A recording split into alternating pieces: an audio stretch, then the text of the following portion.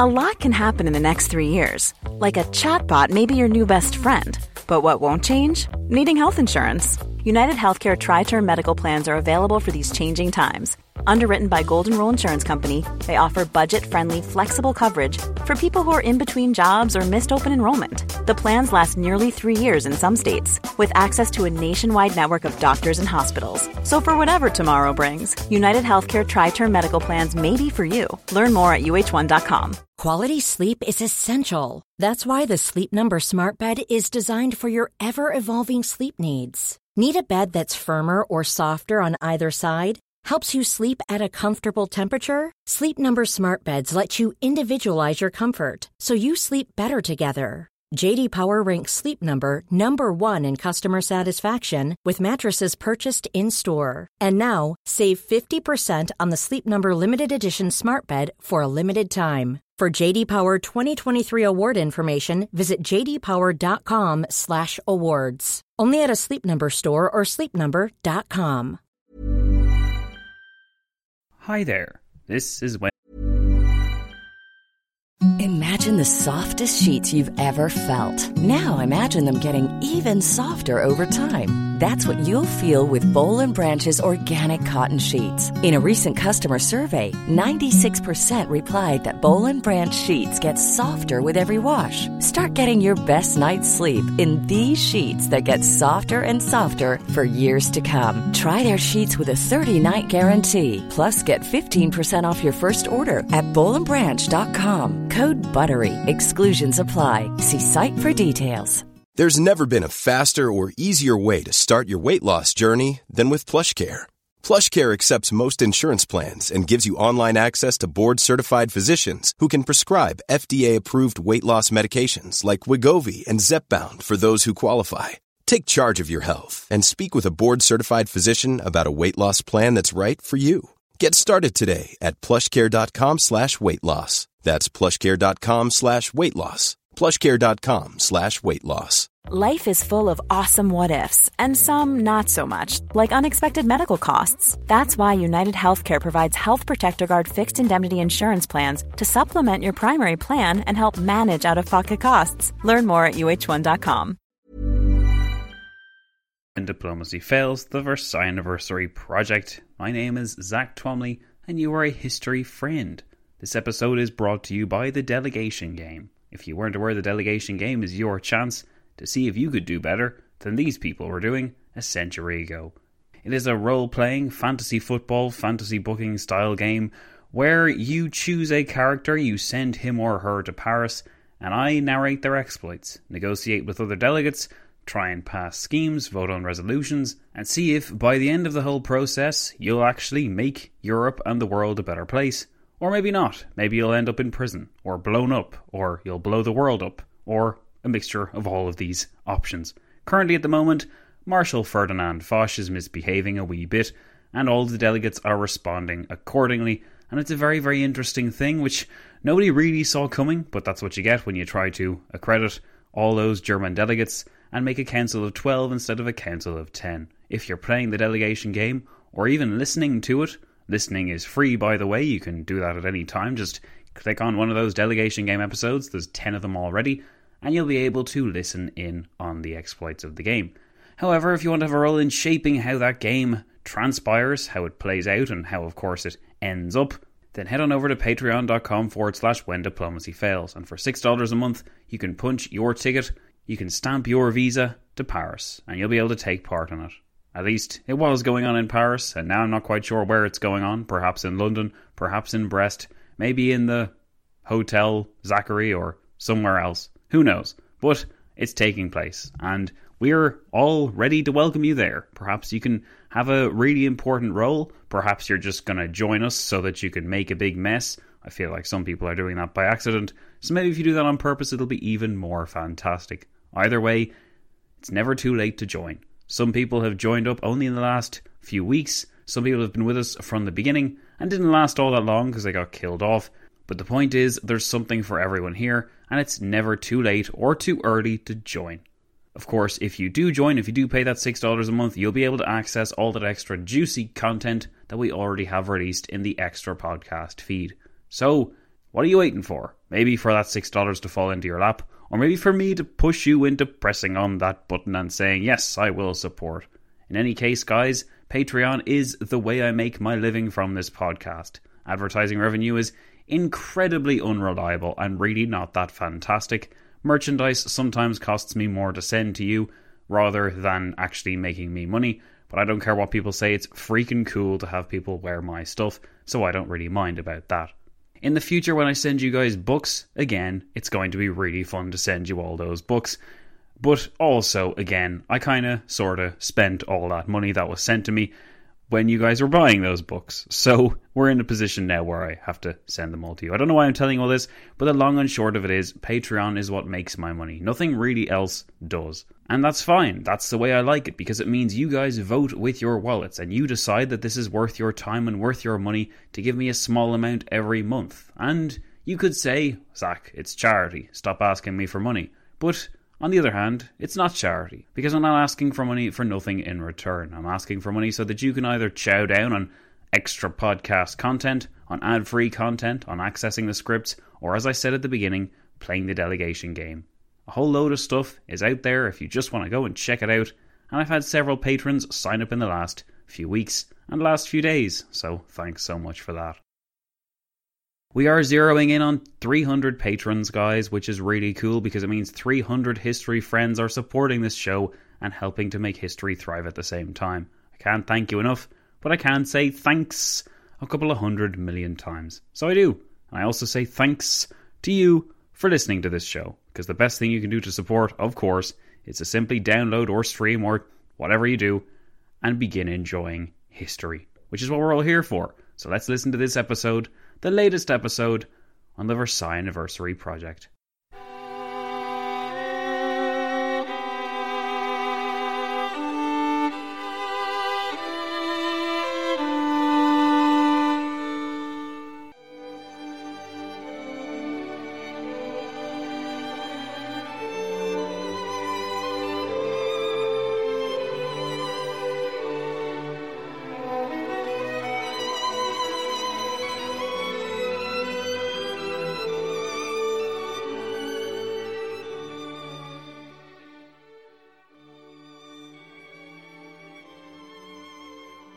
You're listening to the Versailles Anniversary Project, episode 53. Hello and welcome, history friends, patrons, delegates all, to the Versailles Anniversary Project, episode 53. Last time we focused on the first week of April 1919. We saw several important questions and debates flash before us. Franco-American tensions, Clemenceau's dislike of Wilson, Wilson's declining health, House's letting loose with criticism of his friend and president in his diary like never before, the analysis of the Czechoslovak Committee, Harold Nicholson's trip to Budapest alongside Jan Smuts to see whether something could be gained from dealing with Bela Kun's Bolshevik-Hungarian regime. Oh boy, the list was certainly a long one, and we have by no means reached the end of the issues covered. Something which has been notably missing from our narrative is any real trace of Asia, or the Middle East, or Africa, or really any other theatre that is not Europe. I can't promise that we'll have time to look at all the other outstanding theatres. I would of course love to trace what happens in the Ottoman Empire after the Treaty of Versailles is signed, but while I would love to do that, I know that I have alternative commitments. So, who knows, maybe we'll revisit this period in the future. In fact, I very much would like to revisit the interwar period in the future. But for now, this is the Treaty of Versailles. This is the Versailles Anniversary Project that we're here for. So I have to try and keep us focused. As I said in the introduction to this series back in November, if I don't keep some kind of handle on what we cover, we'll be here for the next 100 years. Maybe you don't mind, but today we are actually trying to expand our focus a wee bit to look at Asia. In fact, more specifically, just in case you get scared away by that very idea of expanding our focus, we're going to be looking at Japan. Despite having a 5-man delegation in line with those of the Western powers, and despite sitting on the Council of 10, the Japanese found that they were not invited to sit at the Council of 4. They would sit on the Council of Foreign Ministers instead. This was a troubling sign for the sensitive Japanese, but what was more troubling still was the possibility that they might not get what they wanted, or in other words, what they had declared war on Germany and travelled all the way to Paris in order to get. These aims were multi-layered. The Japanese wanted to have their seizures of German possessions in Asia ratified, particularly on the Shantung Peninsula, but they also wanted something else. There was an expectation that, with the advent of the Paris Peace Conference and the previous announcement of the 14 points before that, Japan might finally be treated like the rest of the great powers of the world. To codify this development, the Japanese proposed nothing less than a clause in the Treaty of Versailles which would qualify racial equality in international relations. This idea, which was akin to political dynamite, enjoyed a passionate and well-intentioned support base in Japan, but it was not to pass. The arrival of Japan in our narrative has been a long time coming, but as fascinating as their cause and their case is, they were by no means the main event of April 1919. While their racial equality proposal would be quashed on the 11th of April, the Japanese were able to gain much from subsequent threats to leave the conference. These threats were listened to because another power, Italy, had left the conference, and those in Paris worried that if the Japanese also left, then the whole procedure would just splinter apart. So Japan leveraged its advantageous position, gaining in the process no recognition of racial equality, but acceptance, on the other hand, of its gains in Asia. This was of course wholly unacceptable to the Chinese, who felt this decision in the Allied ranks as a bitter betrayal, but the Allies had long since ceased to care about what that crumbling power thought. Before we jump into the scene where the Japanese proposals were rejected and she began to build a plan to capitalise upon Allied divisions, we should examine what exactly the situation was in Japan in spring 1919, what she thought of the Paris Peace Conference, then ongoing, what she hoped to achieve, what her statesmen planned, and where their schemes fit into the wider picture of the Peace Conference. Without any further ado then, I hope you enjoy this examination of an expanded topic of the Paris Peace Conference.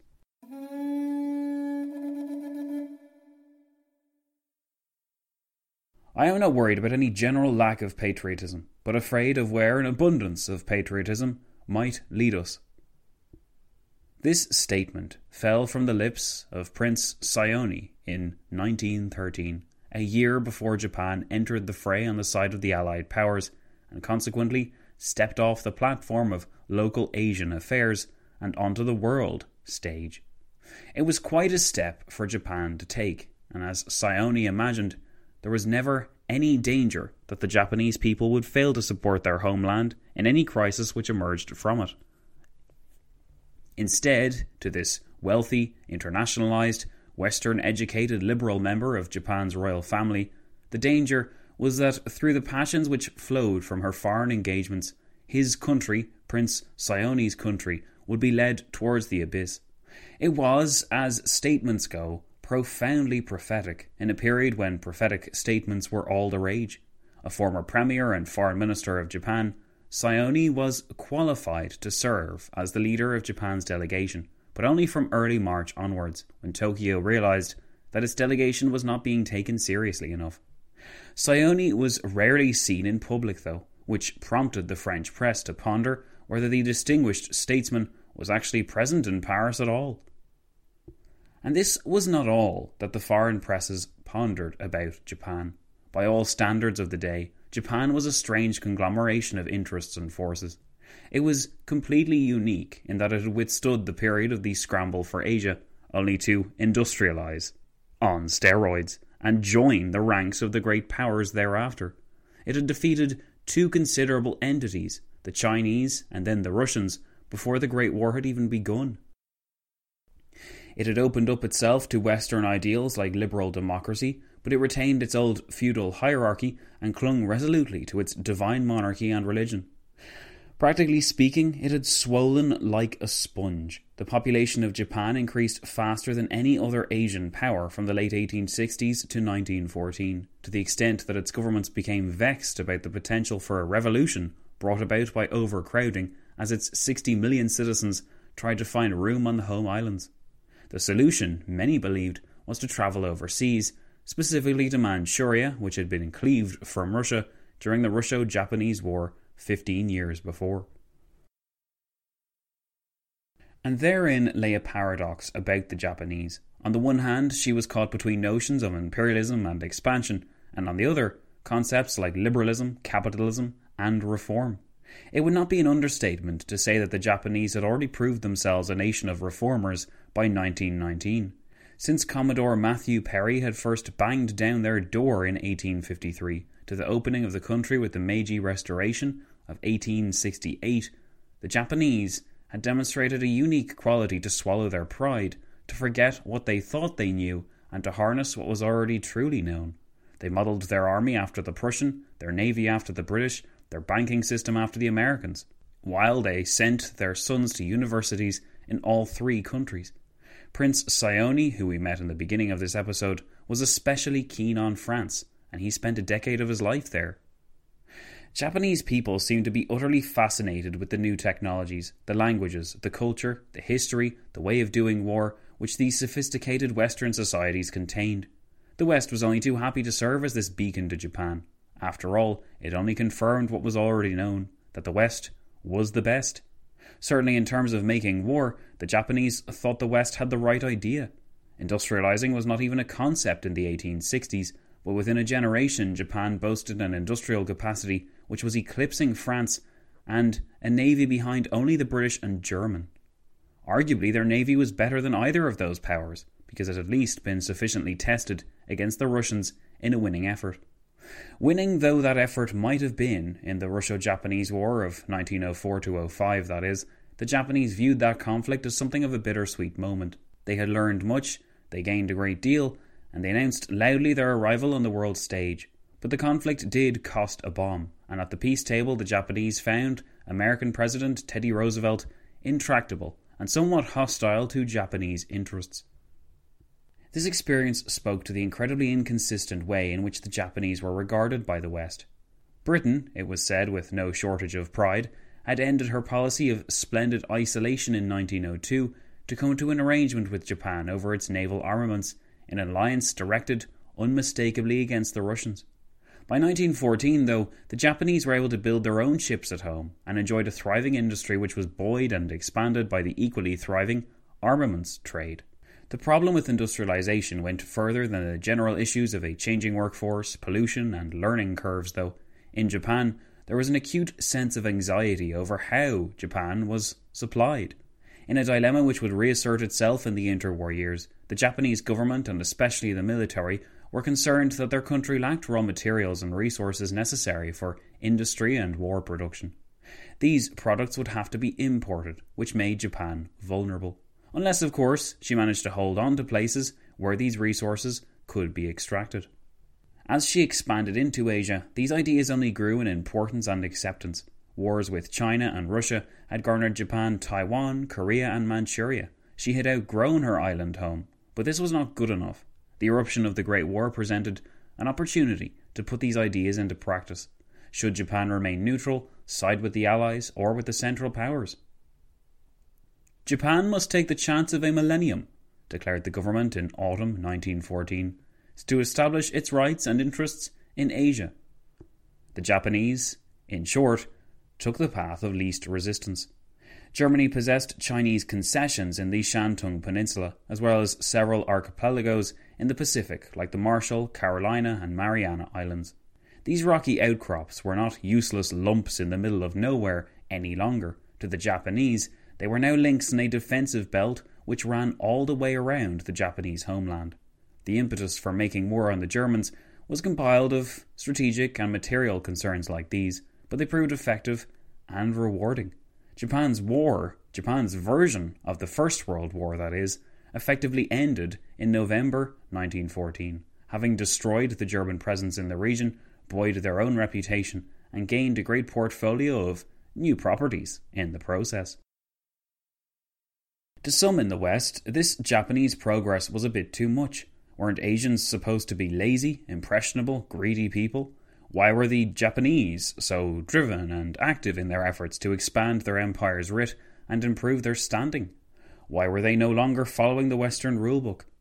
The simple reason was that the Japanese had outgrown that rulebook. The kind of mentality which had enabled Commodore Perry to swagger up to the heart of Japan in 1853 was impossible to imagine being put into practice 65 years later.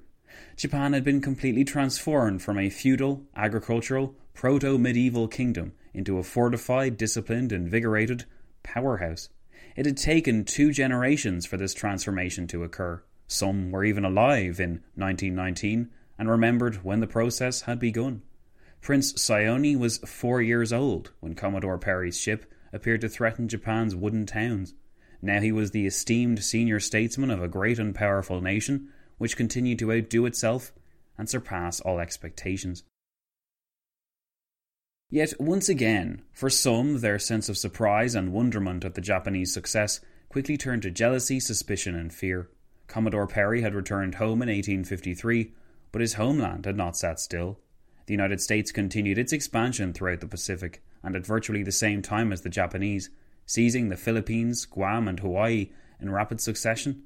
Ethnic Japanese people who settled in America were liable to penalties and often outright abuse in the media, where William Randolph Hearst's press empire poured vitriol on the scheming caricatures which he presented, as he imagined a yellow invasion, and he was far from the only one.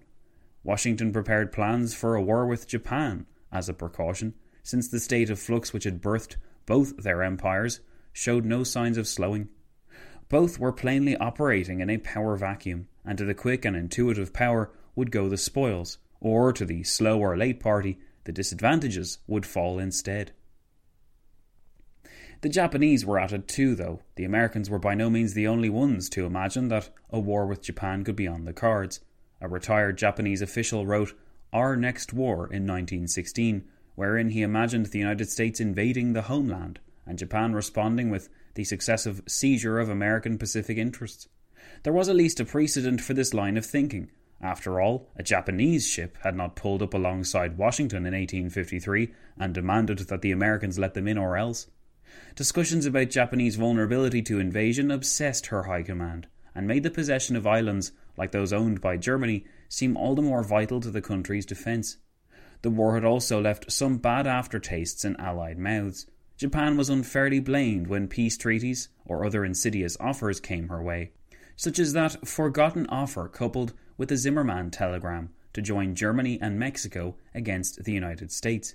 It was also felt that Japan had never pulled her weight in Europe. Who can say that in the war she played a part that can be compared, for instance, to that of France? Clemenceau asked. Japan defended its interests in the Far East, but when she was requested to intervene in Europe, everyone knows what the answer of Japan really was. Clemenceau and his peers did not seem to appreciate the fairly obvious fact that there was little to no reason for Japan to get involved in Europe at all. Why should she expend lives or monies fighting on a front which would garner her no advantages? The Allies hadn't exactly tripped over themselves as they tried to help Japan in its war effort. So Japan focused on other theatres instead, such as that opened up by the Russian Civil War in Siberia. However, this activism only served to make Woodrow Wilson more nervous, and preventing the Japanese from gaining too solid a foothold in Siberia became a plank of his policy and one of the major reasons for his intervention in that dire conflict. Suspicion of Japan may well have bled into how the publics in each of the Allied states viewed the Japanese people, but most of the hostility towards Japanese immigration represented straightforward, casual racism. Japanese statesmen and businessmen in particular complained loudly and bitterly that if Japan was a great power, and if the Allies were content to request aid from her, then why were her people refused entry into the White Dominions? Why were Japanese school children segregated from their American peers in California? Why was Clemenceau allowed to get away with calling the Japanese delegation ugly? Why was Lloyd George not challenged when he presented a caricature of Prince Sayoni pulling strings like an oriental puppet master, complete with twirling moustache? This, in fact, was the way the world was in 1919, still very much divided between East and West, between concepts of us versus them, between nightmarish scenarios involving one's culture being overrun by undesirables. A scenario as unlikely and ridiculous then as it is now. But that such fantasies were peddled in the early 1900s reminds us that there was nothing particularly new under the sun when it came to scaremongering, particularly in the media outlets which rarely saw the need to provide favourable impressions of Japanese activities or peoples. This was so far from secret that the Japanese recognised Western racism and denoted its impact from an early stage.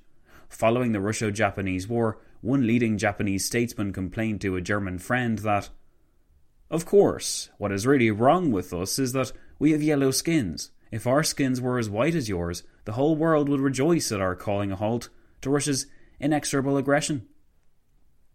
It is difficult to argue with this interpretation, but that it was expressed at all underlined Japanese awareness of the challenges her country faced.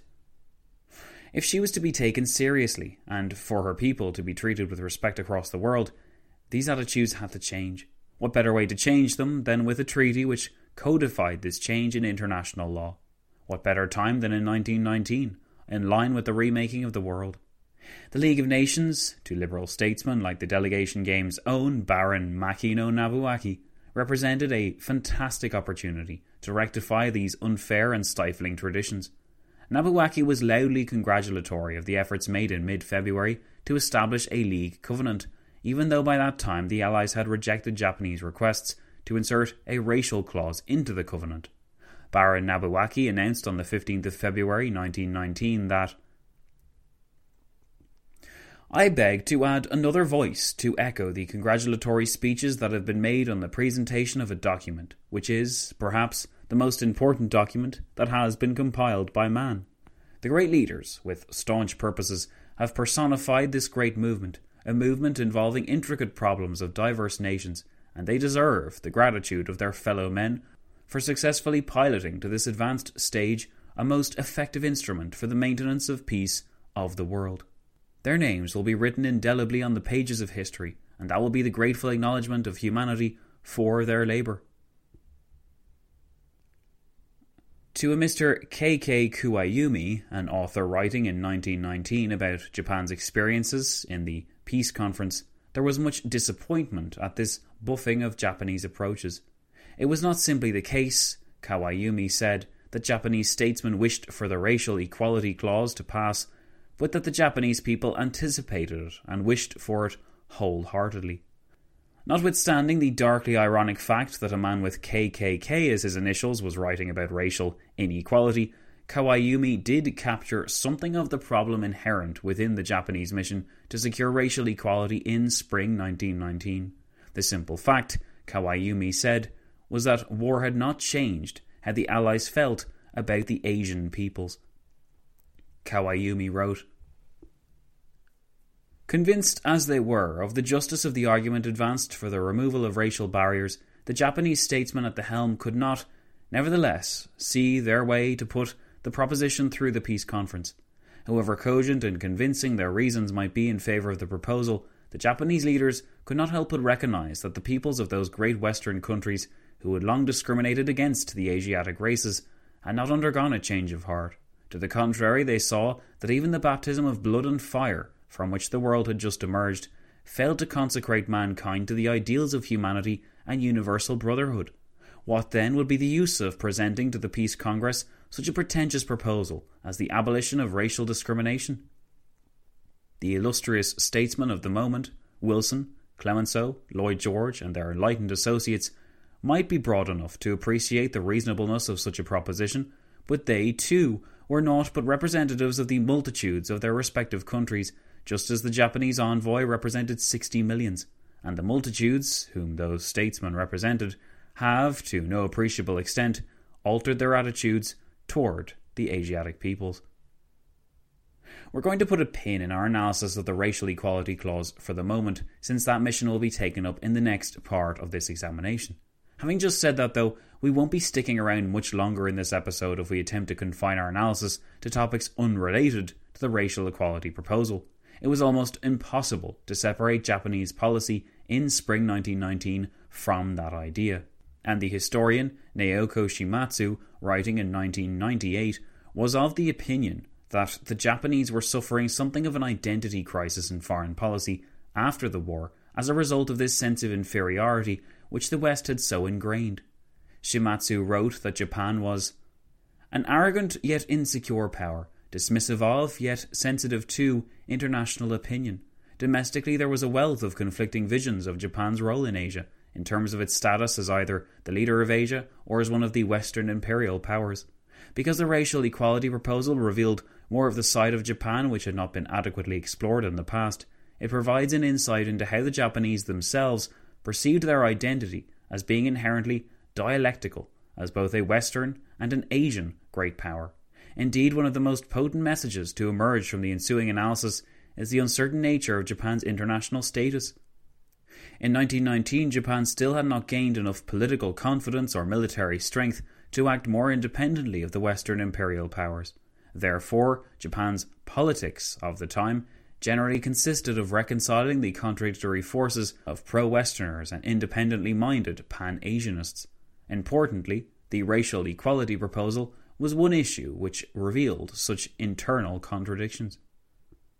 It should also be noted that the quest to gain some kind of concession proclaiming racial equality didn't come from nowhere, guys. It was in fact a long-running theme of Japanese foreign policy towards the West, where centuries of unequal treaties had soured relations between Asians and Europeans.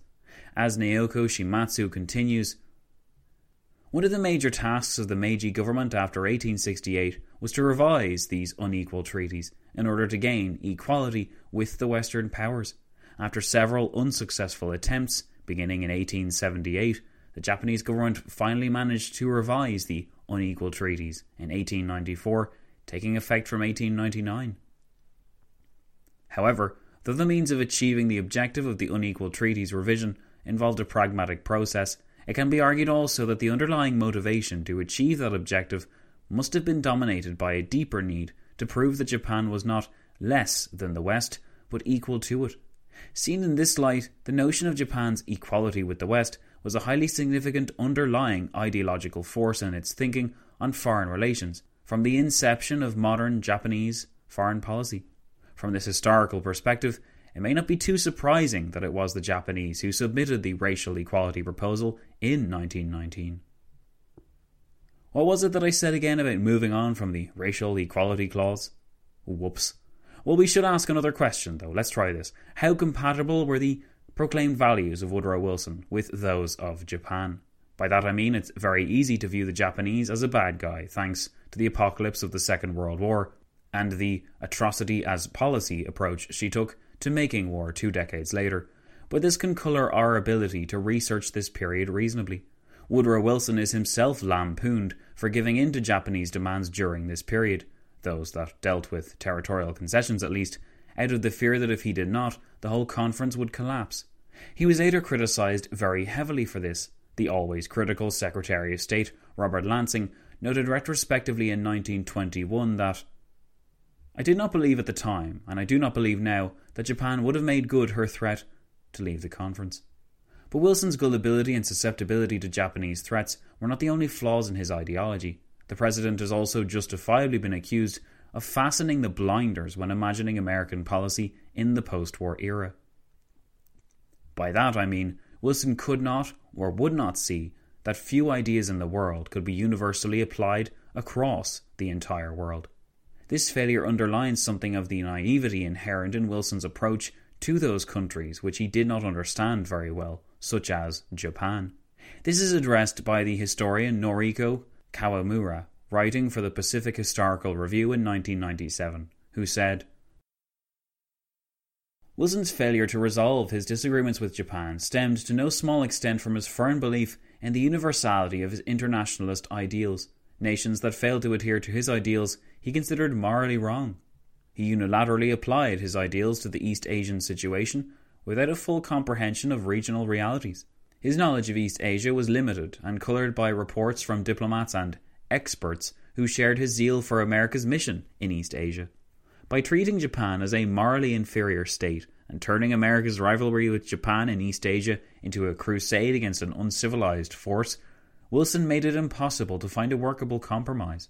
Wilson's inflexible unilateralism was one of the limitations of his idealism.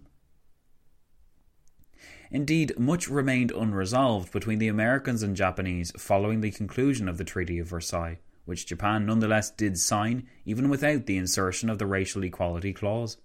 Only a few years later, the two were still attempting to resolve their issues, primarily on the theatres of naval defence and planning, but with little in the way of inspired results.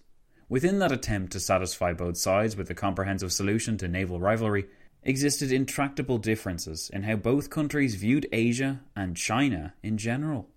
To the Japanese, this was a theatre for expansion, which was vital for the lifeblood of Japanese interests. To the United States, China was akin to the robbed merchant, and Washington was the Good Samaritan.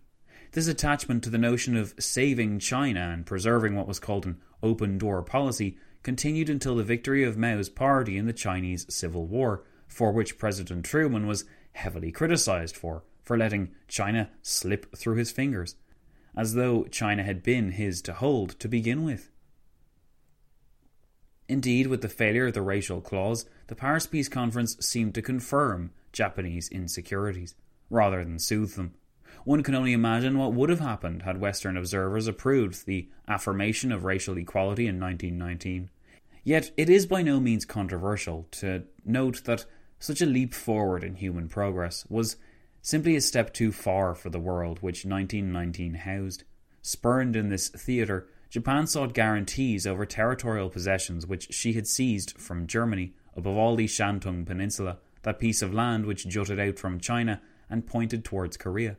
Holding the lucrative port of Tsingtao, Shantung was an incredibly valuable and strategically useful staging post for further expeditions into China, not to mention a tremendous means by which Japanese interests in Korea could be protected and guaranteed.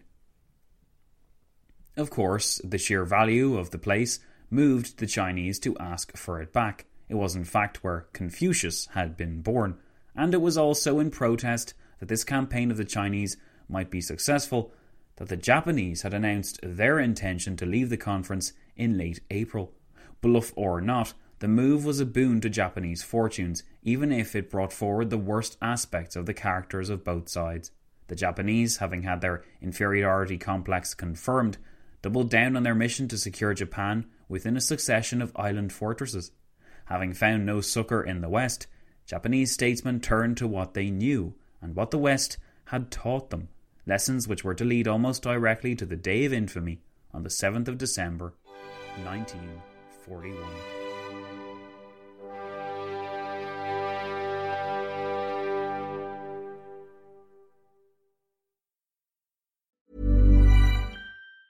Planning for your next trip? Elevate your travel style with Quince. Quince has all the jet-setting essentials you'll want for your next getaway, like European linen, premium luggage options, buttery soft Italian leather bags, and so much more. And is all priced at 50 to 80% less than similar brands. Plus, Quince only works with factories that use safe and ethical manufacturing practices.